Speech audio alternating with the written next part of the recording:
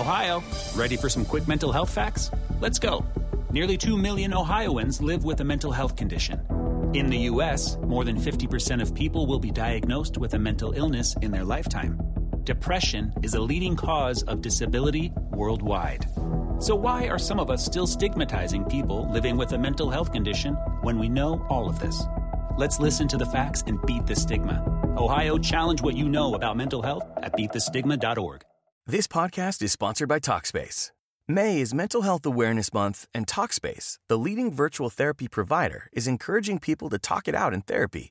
By talking or texting with a supportive, licensed therapist at Talkspace, you'll gain insights, discover truths, and experience breakthroughs that will improve how you live and how you feel. With Talkspace, just answer a few questions online, and you'll be matched with a therapist. And because you'll meet your therapist online, you don't have to take time off work or arrange childcare. You'll meet on your schedule, whenever you feel most at ease. Plus, Talkspace works with most major insurers, and most insured members only pay a $25 copay or less. No insurance? No problem. If you want to make progress toward a mentally healthier place, Talkspace is here for you. Now get $80 off your first month with promo code SPACE80 when you go to Talkspace.com. Match with a licensed therapist today at Talkspace.com. Save $80 with code SPACE80 at Talkspace.com.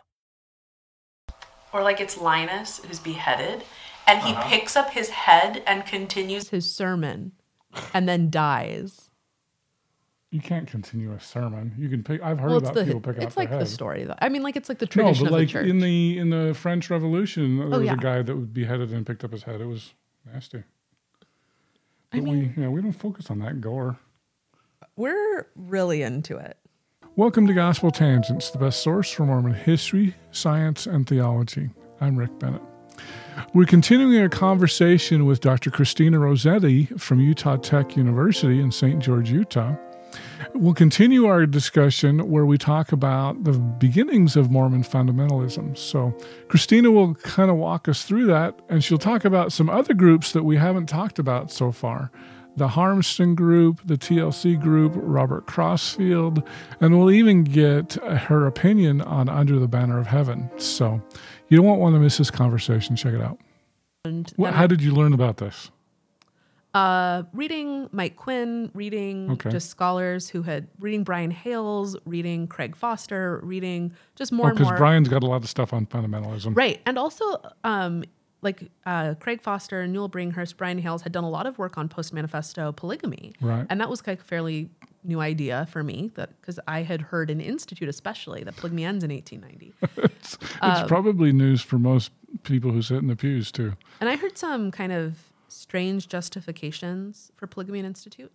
One woman told me that it was because, the story that so many men died crossing the plains, but polygamy starts before that. Right. So I was like, wait a minute. I heard it started in Nauvoo. So just that was kind of interesting to me. And then it was just to take care of the widows. It was just, there was no such thing as the anointed quorum, none of that. And then continuing to read through these brilliant people and the documents, realizing it doesn't end in 1904 either. After the Reed Smoot hearings. I was like, what? A lot of scholars have written a lot about that. And that was interesting to me. And as I'm kind of learning about post-manifesto polygamy, I meet Mormon fundamentalists. You meet them? Yeah. At Sunstone? At Sunstone, at MHA, at the Church History Library. They come to MHA? I've never seen them at MHA. Fundamentalists come to MHA. Craig Foster's co-author, Marianne Watson, is a Mormon fundamentalist. Oh, yeah. I forgot about her. Okay. She's brilliant. She wrote, I think, one of the greatest. I'm trying to get her on, but she seems quite camera shy, apparently. Her article on the origins of placement marriage, brilliant. Highly recommend. It's from Dialogue. Highly recommend. It's field changing for study Mormon fundamentalism. Put in a good word for me with her. Just shoot her an email. Her husband's the prophet now of the AUB, I think. That is Did you know correct. that? Yeah. I did know that. You did know that. Of course you did. I'm still jealous of you. You've been to Christ Church Temple. I have. And I haven't. And you're not even Mormon. I'm not. And I talked to David Patrick. You know David. Yeah, he was and here. I was like, I have a temple recommend even. Do you have the right temple recommend? No, Rick? That's the problem. Right. But yeah, I realized that polygamy doesn't end in 1890. It doesn't end in 1904. It doesn't end in 1933. It never ends. And it ends officially in 1933. But I mean, it doesn't end in general. It ends in the LDS Church. Right. But it doesn't end. I mean, it's still broadly. going. It's still going. And that was interesting. What I was actually more interested in, I wasn't so much interested in the polygamy. I was really interested in how the line of authority worked that allowed for it to keep going. Right. That's what really interested me. And some of my listeners might not know that. Do you want to tell that story? Sure. So it's really kind of the story. It's a complicated story, but the story that a lot of Mormon fundamentalists tell is that in 1886, John Taylor's in hiding. And he's in hiding largely because of the federal government is starting to disincorporate or is considering disincorporating the church. It's disenfranchising women. It's threatening to do a lot in terms of the territory. It's a really difficult time. And John Taylor is in hiding, and a lot of his associates are saying, you need to inquire of the Lord of what to do about this. With the idea of maybe he would get rid of polygamy, right? I mean, John Taylor was ride or die for the principle. Like, if a prophet was going to get rid of it, it wasn't going to be John Taylor. I've heard speculation that when Wilford Woodruff became president, people were like, "Oh, he's going to get rid of it." Have you heard that? I haven't. Oh, it does. Yeah. I mean, can you imagine? John Taylor is probably like rolling over. Like, I don't know. It's a tough one because like John Taylor was willing to die for this. John Taylor. Well, he died in hiding. He died in hiding, but John Taylor believed Brigham Young. Like Brigham Young says that you cannot become gods, even the sons of God, without entering into the practice of plural marriage. John Taylor believed him. Like, John Taylor was a believer in this. And so John Taylor in 1886, he's in Centerville, Utah, and he ends up going to pray. And in the later accounts, so this is one of the complicated parts is that later, we have accounts from later on, but later, one of the men who was there, his name was Lawrence C. Woolley, he recounts that he saw a light shine from under the door that John Taylor was in. And the story goes that over a period of 8 hours, it's called the 8-hour meeting, over a period of 8 hours, he met with the resurrected Jesus Christ and Joseph Smith. And he comes out with a revelation. The revelation is authentic. It is written in John Taylor's hand. The later events regarding it are where it's a little murky. But he ends up writing a revelation which basically says, none of my commandments can be revoked. None of my ordinances can be changed. Thus saith the Lord. Within the context of the revelation and everything, it's assumed that means plural marriage is here to stay. So that happens. Now, the 1886 revelation is not unique for John Taylor. 1882, John Taylor's really saying the same. Like, John Taylor's always saying this. Like, this isn't unique. What makes this story unique, though, is in 1922, Lawrence C. Woolley starts telling a story that changes everything, where he starts telling people not only was that revelation there, but John Taylor set apart a group of men to continue the practice of plural marriage, world without end. And Lawrence Woolley argues ultimately that he is one of those men and that he has the authority to perpetuate plural marriage. This group, he eventually ordains other men. This becomes the Council of Friends. This is the modern fundamentalist movement, or when it really begins. All of the men, which leads to the FLDS, the AUB, and all of the groups. Right? Yeah, so pretty much. There's some that kind of outside that, but kind of outside. But in the 1950s, there's a big split in the Council of Friends. The split is over somewhat a controversial ordination that happens. It's over how we're going to do communitarianism. It's over how we're going to do a million things. And there's a big split. The split ends up following in the line of John Y. Barlow on one side, which becomes the FLDS, and Joseph Musser on the other side, which becomes the AUB. So that's kind of, and then from there. Within that, though, Lewis Kelch was one of the early men within this movement. He's kind of considered the father of the independent movement. So independent Mormon fundamentalists have existed from the inception of the modern Mormon fundamentalist movement. So it's been a diverse movement ever since then. But that was really interesting to me in how the priesthood claims and the authority claims were reconfigured in a time where people were really struggling with what to make sense of the end of polygamy. Like, what does that mean? Like, tangibly, that sounds so complicated. What does the end of polygamy mean? Like, how do you do the end of polygamy? Does it mean mass divorce? Does it mean, like, what happens to the kids? Are the men not involved in these kids' lives anymore? What happens to the women? What happens to the children who were taught that you have to be polygamous to go to heaven? What happens to this? How do you do this? How do you end polygamy? And so the 1910s, 20s, free dissertation idea, the 1910s is so understudied. But the 1920s, 30s was this time of really trying to figure out, what are we going to do? Like, how are we going to be Mormon in America in the 20th century? And so that was just so interesting to me, especially with the relationship with the LDS Church, that some LDS leaders were still practicing polygamy or still solemnizing plural marriages. Some of them were like friends with the fundamentalist movement, which again, of course they were. They're in Salt Lake City. They're all going to church together. Of course they were. Like, I'm in copy edits of a book I wrote on Joseph Musser. And one of the really interesting things about Joseph Musser, his mission president was... So we're going to have you back on for your book release? Joseph Musser's mission president was J. Golden Kimball. Oh, really? Yeah, Southern states. And Joseph Musser's excommunicated. He and J. Golden Kimball continue writing each other letters until J. Golden Kimball dies, and Joseph Musser goes to his funeral.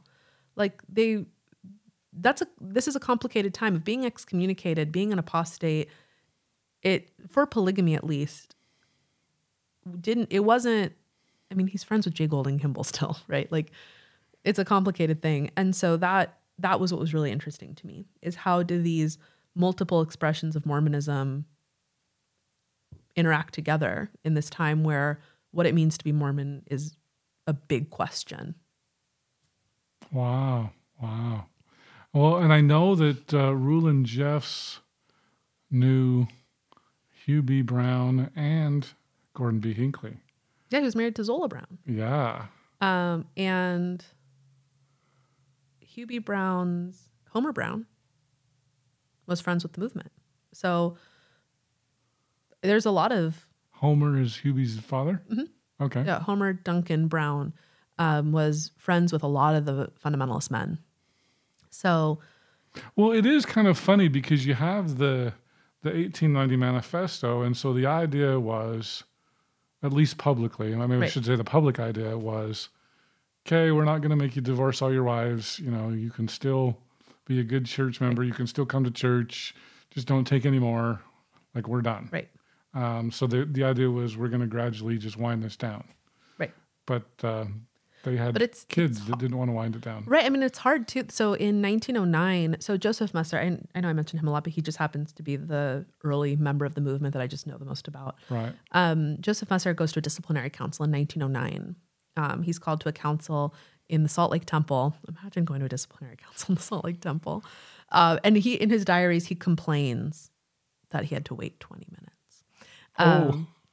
He just had to sit and wait. But he's called into a council, and the men in the council, it's Heber J. Grant, it's Anthony W. Ivins, it's Rutger Clausen, and he looks at these men and he's like, "Really? You're going to excommunicate me? You're going to do really? This is what you're doing?" And he calls him on it. He's like, "Who amongst us has not agreed with plural marriage in recent years?" And especially, so they were going to excommunicate him because he had taken a They were disciplining him. So there wasn't... Because he had taken another wife? Yeah. So after 1904, at least, yeah, right? 1906. Okay. Matthias Cowley seals him to Mary C. Hill. And... Matthias Cowley in the Quorum of 12. Yes. Seals him. This is why Matthias gets dropped from the quorum. Not necessarily just because of Musser's sealing, but Musser's sealing was among them. Yeah. Joseph Musser was sealed again to 1906 is also when David O. McKay became an apostle to replace Matthias Cowley. So there's a lot going on. Musser was sealed again by Judson Tolman, who was a patriarch back when patriarchs had sealing authority. Judson Tolman is like renowned for being a sealer of the fundamentalist movement, or sealed a lot of people. But Musser goes to a disciplinary council in 1909 and basically says, "Who amongst us has not done this?" And he knows. He looks at Heber J. Grant. He's like, "You're a polygamist, not currently, right? But you practiced polygamy, right?" Like Heber J. Grant's the last polygamist. He's an apostle at the time, right? At the time, he's the president of the quorum of the 12. Oh, Heber was president. Yeah, because he's going to be the prophet next. Right. And did he replace Joseph F. Smith? Yes. Okay. Heber J. Grant and George Albert Smith. Oh my gosh. David O. McKay. Where did you learn that? Oh. Did Lindsay teach it to you? Been around. I don't know that song. What? You didn't learn that in primary? That was not a primary song when I was in primary. I'm old. Latter-day Prophets are number one. Oh my gosh. So it's actually how I memorized them, to be fair. Awesome. It's how I learned them because I realized I should know them. Maybe I should learn that song. Oh my gosh. It was the easiest way for me to learn them. But it's how I learned the books of the Bible too. Like I still have to think about the Bible song. But yeah, so he also does the loophole thing where he says, "This is out of order. None of you are my stake president." Well, he's got the second anointing, so he's like... Well, he does have a second doesn't anointing. matter. He does. That's true. He does have a second anointing, but also that's true that none of them are his stake president. And that is the order of how you're supposed to go about discipline in the LDS Church. Now, the problem is his stake president, William Smart, is a polygamist. So that's not going to discipline him. And like he and Smart had like this, were considering like recreating the United Order. Like they were doing a lot. And they were business partners. Smart's not getting rid of him. So, or not going to discipline him, certainly. So the 12 actually had to discipline themselves? Well, this is the best part of the story. Nothing happens. Oh. That's it. He's let go. Really? Yeah, nothing happens. Until? 1921. Okay. But that's a long time. Yeah, that's 12 years, yeah. And it only happened because there was like a kind of story where what's hard is he was accused of courting a woman, Marion Bringhurst, and plotting to be sealed to her. He's got to relate. She's got to be related to Newell, right? She is. I'm sure. Yeah. But none of that never happened. He didn't court this. He denied it. He denied it forever, and the sealing never happened. So there was no sealing, and he, in his diaries, in his private diaries, he denied this ever happening. And he notes, he's like, she's a great gal, not married to her at all. And then, so he is finally excommunicated in 1921. His excommunication is posted in the Deseret News. Did he have any other marriages after 1909? So one of the hard things is, I mentioned I wrote his biography, and I'm still trying to figure out how many sealings he had.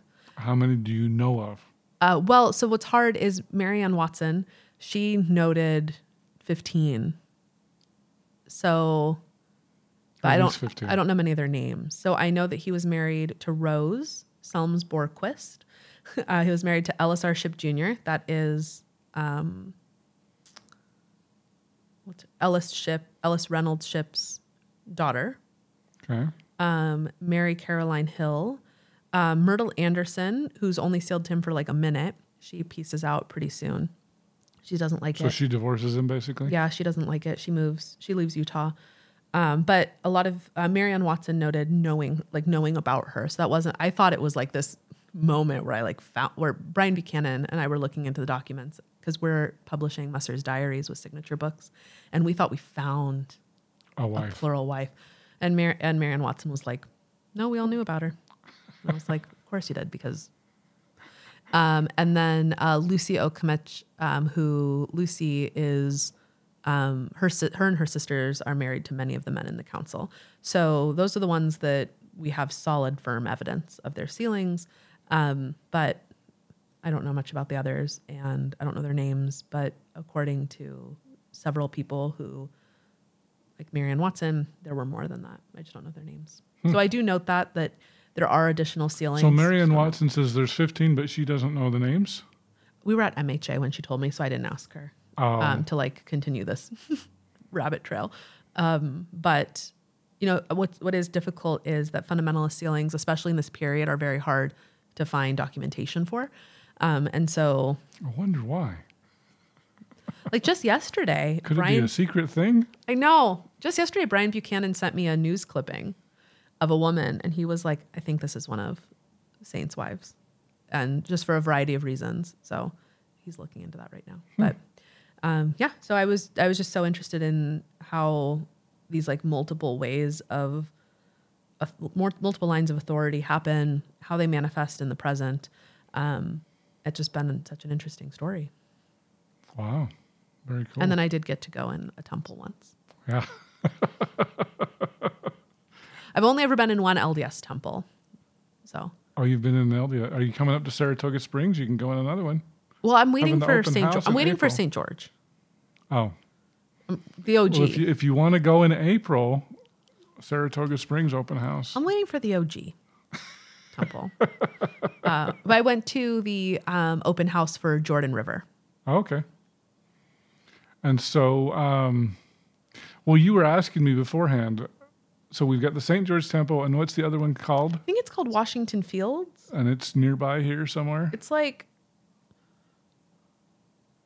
right, I don't know. It's by Quick Quack Car Wash.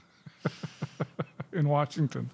Well, it's in St. George. Oh, it's in St. George. Yeah, so it is in St. George. So this is another city with two temples. It's going to be another, yes. Yes, it is. But apparently the St. George Temple is busy, and it is pretty small. Right. So, and there are a lot of LDS people here. So, I mean, I don't know. Well, and you've got Cedar City too, but yeah. Right, Cedar City has a temple, and Vegas has a temple. Right. I think that's about it in the area. Because the next temple after Cedar City is probably Payson. Yeah, unless you want to go to Monticello. It's a different direction. Right. Yeah. Or Manti, I guess, would be. Yeah, Manti is closed for renovations right now, too. Right, but that's closer than Payson. Yeah. Yeah, I mean, I have a student who just got married, and they got married in the Bountiful Temple. Okay, well, I'm just telling you, Saratoga Springs open house is April, May, and June. I'm not going to drive to Saratoga Springs. Oh, come on. You got to go to Salt Lake for something. I do. I will drive. Months. I will drive up for the Salt Lake open house when that finally happens. But okay. I was talking to during the planning or the getting ready for the Juanita conference. I was talking to the mission president in the tabernacle because we used his space. And he and his wife said that the Salt Lake Temple might not be done for a few years. Yeah, supply chain problems everywhere. But I'm definitely going to plan to be there for the St. George one, just because that's such a historic. Yeah. Building. I'm scared to see. Well, actually, I guess they remodeled it years ago, and the plans for it, if you go in the visitor center, the plans for it look beautiful. And it looks like it is like a true like restoration of it, and that it does look more true to the original. Oh. It looks beautiful inside. Like the plans for it that they did really do look beautiful. I know there was a lot of controversy with Manti and Salt Lake. I haven't heard a lot of rumblings. I'm scared what they're going to do to Salt Lake. I don't know. I have heard a lot of rumblings. I haven't heard any rumblings about St. George though. People just seem pretty happy with how it's going. They did add a big addition to it for an entryway that is kind of similar to what Salt Lake has. Okay. But I don't know.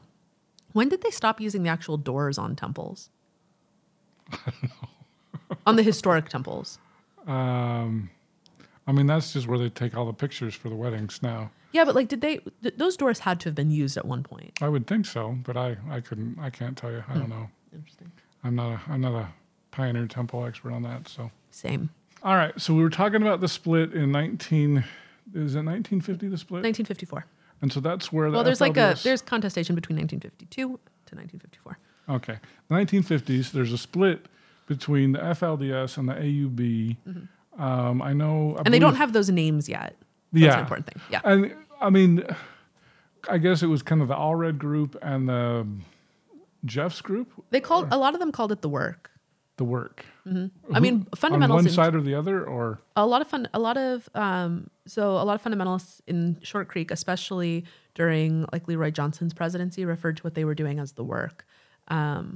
So varying names, but the Fundamentalist Church of Jesus Christ of Latter-day Saints isn't incorporated until 1991 as like an official entity. I thought it was 1980. It was 91? Really? It was that late? Oh, I didn't realize that. Wow. And the AUB... didn't they organize more in the 80s, though? Yeah, no, absolutely. But like, I mean, in terms of like an incorporated entity with like recognition for this name and like the entity of what it is. Okay. And then the AUB was in what year? I don't know the exact year that the AUB was incorporated formally. Was it before or after? Any idea? Oh, it was before. It was before. Okay. Yeah, they were in the early 70s. And so, well, and I understand you're a TLC, which is the Harmston group.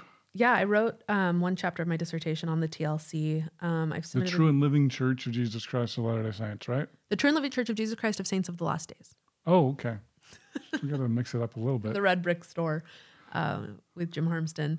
Their buildings are still there. The signs are down though, like in Manti. Yeah, in Manti. When did he kind of get going? So the TLC was really interesting to me for a similar reason, because like if you don't have a line of authority, how do you start? And Jim Harmston was a really interesting example of someone who he's not connected to the Council of Friends. He's not connected to Musser or Woolley or any of these men.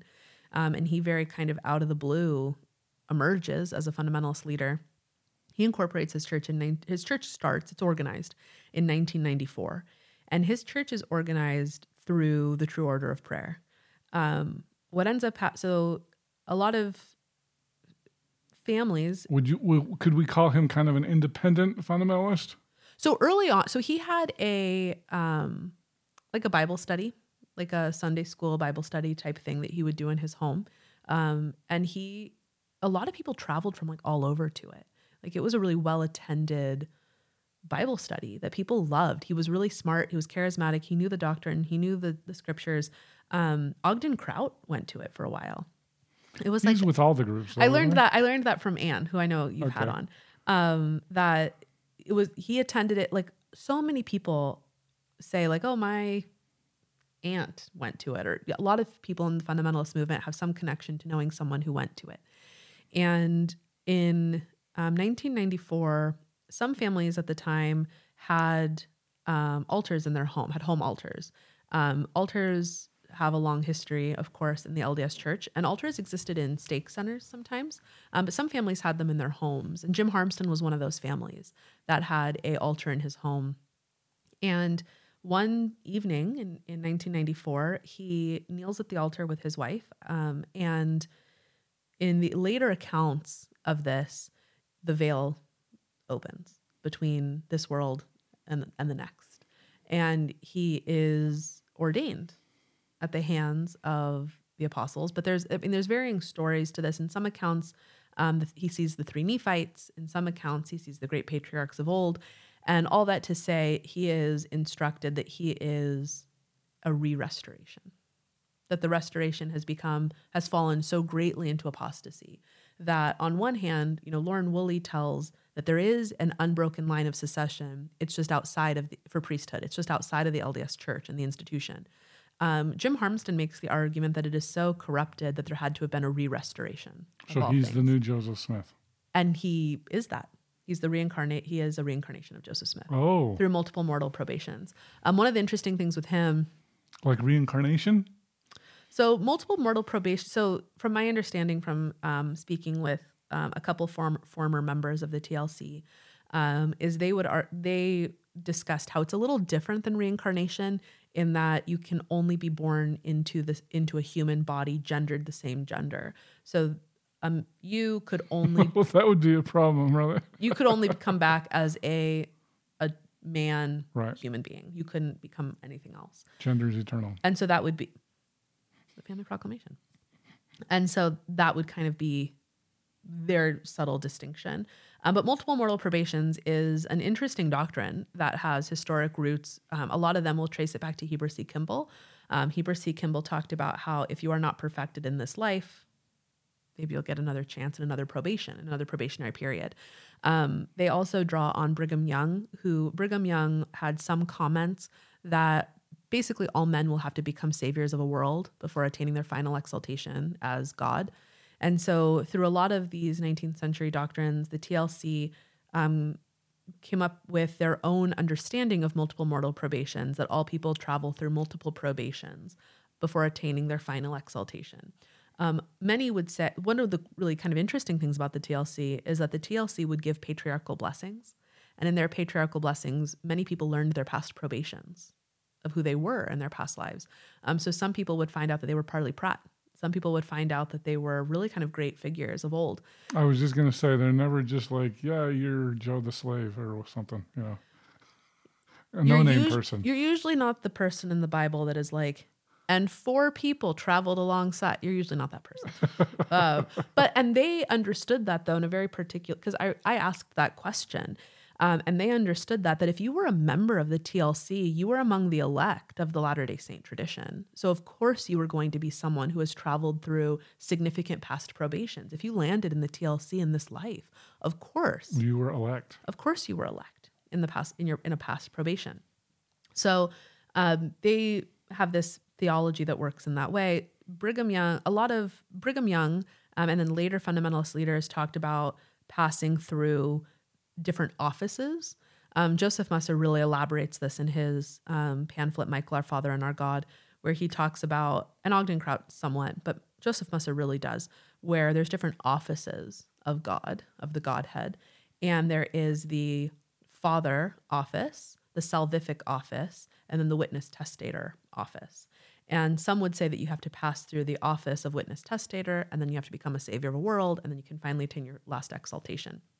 So because of this, a lot of fundamentalist groups talk about Joseph Smith being the Holy Ghost, that the Holy Ghost does get a body. He gets it in the fullness of time. Joseph Smith is nothing if, as a prophet is nothing if not a witness and testator. And so Joseph Smith is the Holy Ghost, and then potentially is in a salvific office at this time, or in the past few years, and then attains his final exaltation, which is the Assumption. Jim Harmston ultimately makes the claim that he is Joseph Smith come again, and therefore the Holy Ghost. Wow. So I've heard from a couple past members, and so I can't verify if this is true for the TLC, but one former member mentioned that there was some talk that he was in the office of Elohim. I can't verify if that's actually... Yeah, who was in the office of Elohim? Jim Harmston after his death. Oh, he's now Elohim because he went from Holy Ghost and he got promoted to Elohim. Through different offices. So I can't verify if that's TLC doctrine. Is this kind of the Adam God ladder? Yeah, so the Adam God doctrine, a lot of people associate with Brigham Young. Of course they do, because of his sermon. But the fundamentalist movement doesn't stop there. They definitely build on the doctrine and elaborate on how it all interworks. Joseph Musser's Michael, Our Father and Our God is really kind of the quintessential work that it extrapolates and goes beyond just what Brigham Young said to really try to make sense of this idea. The way he does it is really cool in the book.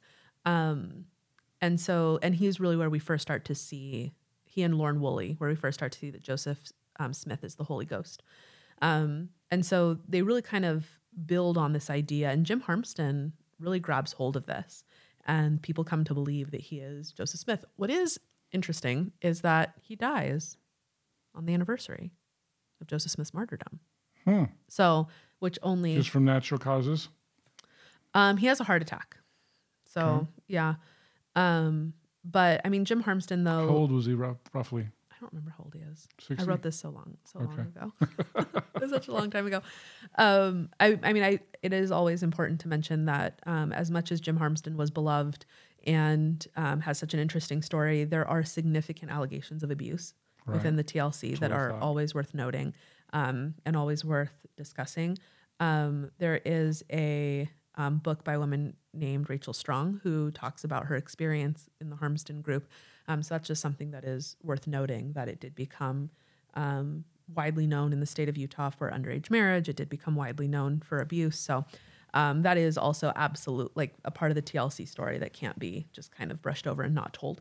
But yeah, I mean, what's so interesting about the fundamentalist movement is most of them, of course, trace their lineage to the Council of Friends. But there's fundamentalist movements, fundamentalist groups that are born all the time. I know. You're like, I'm aware. I've had some on my podcast. Yeah, I mean, Christ Church comes out of the AUB. Centennial Park comes out of the FLDS, like all the time. Just new religions. Well, and I don't know if you know, you probably don't follow RLDS schisms like I do, but there's a new church, the Everlasting Church of Jesus Christ of the Latter Days. Jim Van Cannon, who was an early guest in my first year, he was in the Remnant Church of Jesus Christ of Latter-day Saints. Okay. Not Denver Snuffers Group. Right. This is Fred Larson. Okay. They were incorporated around 2000, I think. Fred lived into his 90s, and probably 2-3 years ago, I think he was 95. He died. They had a schism. Right. And so Jim was in the first presidency. He was Sidney Rigdon. Terry Patience was the Quorum of the 12 Apostles. He was Brigham Young. Brigham Young won. Right. Jim schismed, and Everlasting Church of Jesus Christ of Latter Days. And that's just within the last couple of years. Wow. And so I went to Independence, and it was so weird. I got this really dumpy motel in Independence, and I saw the sign for the Everlasting Church, and I was like, oh my gosh, that's Jim's church. What was there was like a name that they used when Community of Christ emerged, the people who wanted to remain RLDS. What was the name that some of them used? Do you remember? Restorationists? Restoration Branches. Yeah. That's the name that I was looking for in my head. Yeah. That just came to mind. Those are the only two kind of that I know, is that there's Restoration Branches and then there's Community of Christ. Yeah. If you go to Independence, like just drive around. You've got the Restored Church of Jesus Christ of Latter-day Saints, the Remnant Church of Jesus Christ, the Everlasting Church. Like you're just like, there's Mormons everywhere. I mean, I think they don't call themselves Mormons, but I do. And that's such again, free dissertation and book idea. Like there's so much talk about the different groups that break off from Brigham Young and the tradition that comes west. Oh yeah. But there's just not enough history. Like I am completely uninformed about the breakoffs from the RLDS. Oh. And there's different groups that all connect themselves to Strang. So I mean, well, I would love that history. And that brings up two things that are kind of related. Bill Russell talked on my podcast recently about Jeff Lundgren, who most LDS people never heard of, but he is the Ron and Dan Lafferty of the RLDS Church. Yeah, I remember during when Under the Banner of Heaven came out, a lot of that came up. Right. I saw it on Facebook, and that was the first time I had heard about it. Was seeing people post on like different Facebook groups. There was a recent podcast about Ron Lundgren. I'm trying to remember what it was called, and it's like a murder podcast where they talk about different murders. Let's see if I can find it here really quickly. I just subscribed because I'm as fascinated at the podcast is called "Who Killed?" ... and let's see if I can find the... ... It's the February 2nd, the Kirtland Cult Killings, Part 1 and 2. It is marked explicit, so there is some language issues there. But they go into that big time. And, it's funny, Jeff Lundgren, because he's not... he's a former RLDS, so they hate polygamy. But he wants other people's wives. Yikes. It's just crazy. Yikes. And it's a terrible, terrible story. Under the Banner of Heaven, did you have anything to do with that? Or Nope. No? Okay. No, I wrote article for Religion Dispatches, but no. Any impressions of it? Is it accurate, inaccurate? I mean, it was definitely fictionalized. There was a lot of additions. The part that I think was so interesting did you see it? I have not seen it, and here, I'll tell you why. Okay. Because I'm a cheapskate, and I wanted to get it was on Hulu, I think, right? Yeah. And I was like, I knew that if I signed up right away, that I wouldn't get to see the whole series because it was over 6 weeks or something, and I wanted to get the free 1 month subscription. Right. So I waited a few weeks, and then everybody's like, "It's not worth watching." So I never watched it. Well, I mean, Was it worth watching? I mean, if you like true crime, I watched. But it was fictionalized. That was the big issue. The detective was a fictional detective. Like he was. What I heard, the critique I heard was he was to represent like a faith crisis guy. Like they invented him. Like he was like a composite character. I mean, he was based on someone not related to the story, but he was based on a person who was a police officer. I liked it. Again, I'm not LDS. I'm not connected to this story. I mean, you went to a young single adult ward, but went to a YSA ward. You're not quite into the culture enough, would you say? I'm not connected. You understand it I mean, enough? I'm not connected to the story enough to have had like a really strong opinion about it. I stopped listening to true crime. I used to really like My Favorite Murder, and then I stopped listening to true crime a couple of years ago. So, but I mean, I liked it. The part that I thought was so interesting about it, there's a scene in the second to last episode, I believe, where Ron goes to Oregon and he is at like a ranch and he's like, there's like frolicking and wine. And then he's baptized by this man who kisses him. And a lot of people were really scandalized and they were like, what is happening?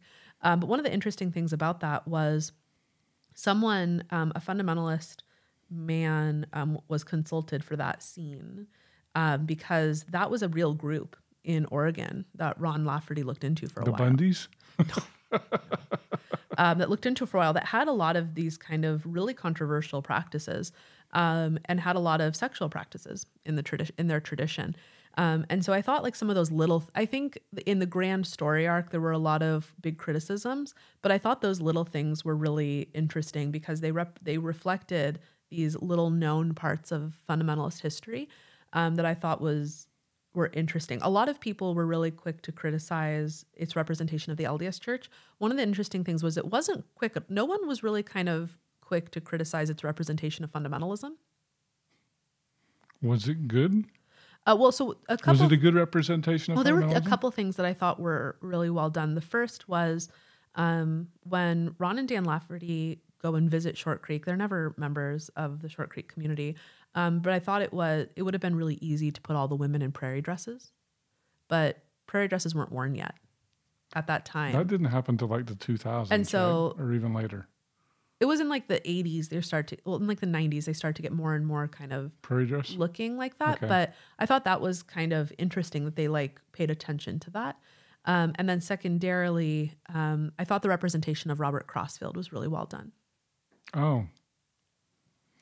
Because he has his own story, right? Robert Crossfield? The prophet Onias. Yeah. Can you talk about him? Because Steve Shields talked a little bit about him, but I don't have a lot of detail on him. Other than Steve thought he was a terrible person. Yeah, I mean, I do think he was abusive. He was an abusive father, an abusive man who taught doctrines that were abusive. Especially to his family. But he was very similar to Jim Harmston in a lot of ways. One of the things about that time period, the 1980s and 1990s, was really a high point in seeing people who were, Sunday school teachers or were doing home meetings, and they start their own groups out of that. And Robert Crossfield was very similar to that story in that he is a Sunday school teacher. He's starting his own home meetings. He's starting Bible studies. Is he also in American Fork? Do you know? He was in the Salem area. Okay, so that's just a little farther south than Utah County. And he starts to slowly receive his own revelations, and he ends up publishing those revelations under the pseudonym the Prophet Onias. Mm-hmm. And he starts the School of the Prophets, which eventually is joined by the Lafferty brothers. But that group, I mean, it was always very small, but it spoke to what a lot of people in the 1980s and 1990s were looking for. I mean, the 1980s and 1990s were a time, as you know, of significant change in the LDS Church. And with the significant change in the LDS Church, there was significant disenfranchisement among a lot of people, especially around the temple. And so the prophet Onias was one of those people that was trying to speak to people's really disheartened feelings toward the direction the LDS Church was going.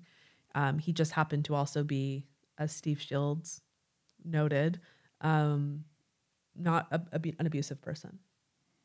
So, I mean, he wasn't a murderer like the Laffertys, though, right? He was not. And the Laffertys kind of broke off from him, or did he kick him out, or do you know? He condemned the murders soon after. Very soon after, he published a statement saying no.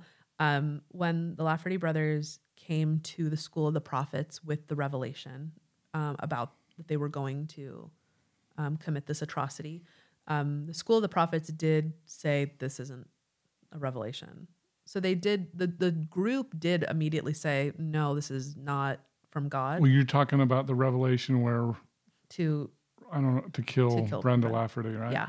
And I don't remember who got Ron or Dan. I get them mixed up all the time. So they couched it in revelation, and there was a revelation to kill Brenda and they Lafferty. brought it forth to the School of the Prophets. And the School of the Prophets said, no, this is not, we're not signing on to whatever nonsense this is. And they just went and did it anyway. And they went and did it anyway, unfortunately. Like, tragically, they went and did it anyway. And killed her 2-year-old daughter, too, as well. Unfortunately.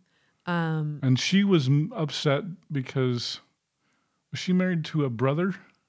She was, and she didn't like their polygamy talk, and right? No, and she was also outspoken against the abuse she saw in the family. I mean, she was, her sister has spoken quite a bit about Brenda, but tragically she dies, and the School of the Prophets did release a statement soon after, condemning it. But the School of the Prophets, it's hard to. Right, if you know someone who is close friends with you who does something horrendous, it's very hard to and you're part of the religion. It's very hard to be like, we had nothing to do with it. So the School of the Prophets ends up kind of getting a bad name and getting a bad rap after that. And they eventually, Robert Crossfield dies. I think he dies pretty recently. It was like 2012. Okay. He dies pretty recently. There was a very brief moment where someone claimed to be the successor of Robert Crossfield. He has since recanted. Oh. So there is no official successor to Robert Crossfield. Okay. And so Robert Crossfield, did he kind of stay in the Salem area? Yeah, it didn't expand. It wasn't. He didn't move to Canada? Oh, he does for a while. That's what I thought. I thought he went to Canada. You don't know that? I don't know the whole story about him. But yeah. Yeah. And so then, okay. I have some fundamentalist friends. I'm sure you do too. A second book of commandments. That was Robert Crossfield. That's what I thought. Yep. There's a website, 2bc.org. And I think it's .info, if I remember right. Even better. And because there are still adherents to the second book of commandments. So those are related to Robert Crossfield. Yeah. So it does seem like the group's kind of still around. I mean, in a very it's not in an organized fashion. There's no prophet that I know of. And that could be new information to me. Yeah. But to my knowledge, there isn't a leader of the Crossfield group or the School of the Prophets that officially claims to be the successor of Crossfield. I know at Sunstone a few years ago, someone did make the claim to being the successor, but I know that was supposedly recanted. I mean, I haven't talked to him, so I can't. Was he the one that got up and proclaimed he was a prophet? Mm-hmm. Okay. Don't put my face nodding at that. I just don't, because I looked so skeptical. One of the things I love about Lindsay is she's like, prophets are a dime a dozen. I know so many of them. Well, one of the interesting things is that Jim Harmston also announced his claim at Sunstone. Oh, I didn't know that. Yep. Oh, so we've got a long history. And I only learned that from Anne Wilde. Oh, wow. Yeah, because Anne, apparently he had been like saying like, no, I'm not going to start a group. No, I'm not going to start a group. And then he announces it. That sounds so. And I'm sure she was like, hey. She is such a wealth of knowledge. Oh, I know she is. Like, she's such a wealth of knowledge of just the inner workings of the movement for that period of time that is. Well, like Ogden Crouch, she's tied to everybody.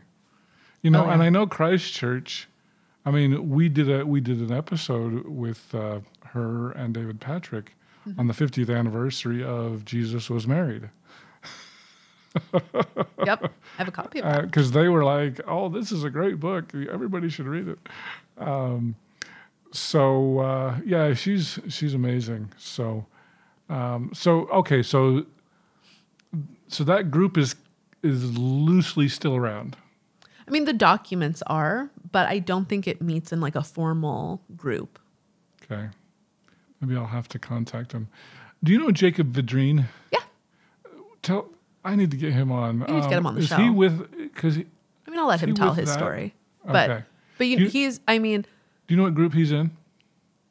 I'll let him tell his I'll story. let him tell. Okay. No, I mean, there's been so many moments where I've messaged him and been like, do you happen to have this one meeting minute account from this one School of the Prophets meeting in 1860, but it happened to be under, and he's like, yep. What? Like, I do think he's in a group or part of a group because, you know, the whole polygamy denier thing. Oh, yeah. Batty. The big debate that they did. Was he part of that debate? I mean, supposedly there was two. I only saw one the very first time that they debated each other. And I watched it. Oh, you did? I didn't watch it. Yeah, I watched it because he told me that they were doing it. And I was just so interested in what. Maybe I should go back. Only because I think he's so knowledgeable about the history. And if I were debating, the history I do is more recent. It's not 19th century. And so if I were debating the 19th century, I wouldn't have felt confident going up against Jacob. So I was just just interested. I think there's a new Facebook group that I just got invited to that talks about contemporary evidence for polygamy, and they're trying to provide Nauvoo City Council minutes and things like that. I mean, it's very hard to track a secret practice. Yeah. Turns out. But Joseph Smith, I'm going to say it, Rick. He practiced polygamy. Oh. Not a newsflash here. Someone's going to be upset. I'm sure. I just think, yeah. We'll I get think something in the comments. Well, I'm especially the when I first learned about the Joseph Smith fought polygamy arguments. I think the part that was so, when I was like, I don't think this is true. It was just so hard to wrap my head around, was the argument that Brigham Young actually wrote Doctrine and Covenants 132. Or that it was written and like that. Well, I've heard it was a forgery, not that Brigham Young wrote it. Or that he had it written, or that like it was found in like a shoebox, it was found in like a desk drawer or something. Well, probably. I mean, you know, the argument is it's not a legitimate thing. Right, it wasn't written by Joseph's Joseph. hand. Well, of course it's not. Joseph didn't write anything down except, he didn't even write the Book of Mormon down. Because we don't have the original because it was destroyed. Yeah. And then we do have the Kingsbury 132 because it's hanging in the Church History Museum. Yeah. Like it's on the wall. It's next to the death mask. Well, Emma burnt the other one, right? Right. But it's in the room right next to the death mask in the Church History Museum. So we do have the Kingsbury edition, or the Kingsbury. Well, the argument is he wasn't a scribe. Why would he have written it down?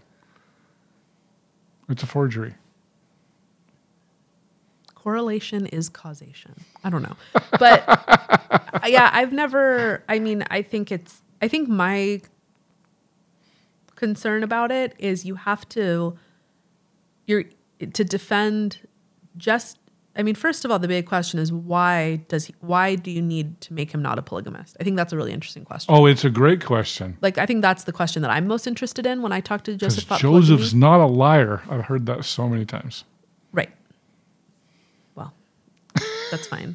I mean, he did though. A prophet would never lie. But I mean, I think that's the most fascinating question about the Josephat polygamy crowd is why do you need this to be the case about him?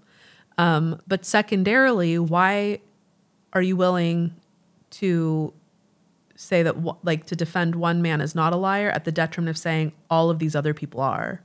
Like, it's so focused on vindicating this one person that you're willing to drag everyone. And that is a very strange way of telling history to me, especially with all the affidavits that we have. They're late. Here's the thing. Eliza R. Snow, I don't think she's lying about this. I do not think Eliza R. Snow's lying about polygamy. I don't think Eliza R. Snow's lying about it. And Eliza R. Snow's ride or die for polygamy. Like, if there's ever a defender of the practice, it's her. And I just really don't think she's lying about it. But the fact that, like, propping up Joseph Smith to the detriment of her, like, that feels very strange to me. But I think the dire need to make him not a polygamist is fascinating. It's just a fascinating story. That why do you need him to be a monogamist? I mean, I like monogamy, however, but I'm also not, a part of the restoration. I'm part of the non-restored gospel. So I think that's part of the original Christian church. We like to think so. The Orthodox are like, so are we. I don't think there was a great apostasy. Sorry, listener. I don't. But which is, I mean, fine. It's a faith claim, and we all have them. But I just don't believe in that. But I do think the Josephat polygamy debate is one of the most interesting current things happening in Mormonism. Especially because it's something that's happened so many times historically. This is just the most recent iteration of trying to figure out if polygamy was from Joseph Smith. The RLDS went through that moment. They acknowledge he practiced polygamy now. But they are a monogamous church, so... There's just a bunch of apostates anyway. I hope you enjoyed our conversation with Dr. Cristina Rosetti. In our final conversation, we're going to talk about the Great and Abominable Church. Is that the Catholic Church? And what does Cristina think about that? Bruce R. McConkie said it's me. My people. And? You weren't offended? He's allowed to think that. I mean, here's the thing. It's not like the Catholic Church has high views of the LDS Church, right? Like, it's not like we've been just so kind to LDS people that, like... A little blowback's okay. Yeah, it's fine. I'll take it. It's fine. If you'd like to hear the entire interview uncut, you can hear the audio only at patreon.com/gospeltangents. For just $5 a month, you can hear the entire interview with no interruptions.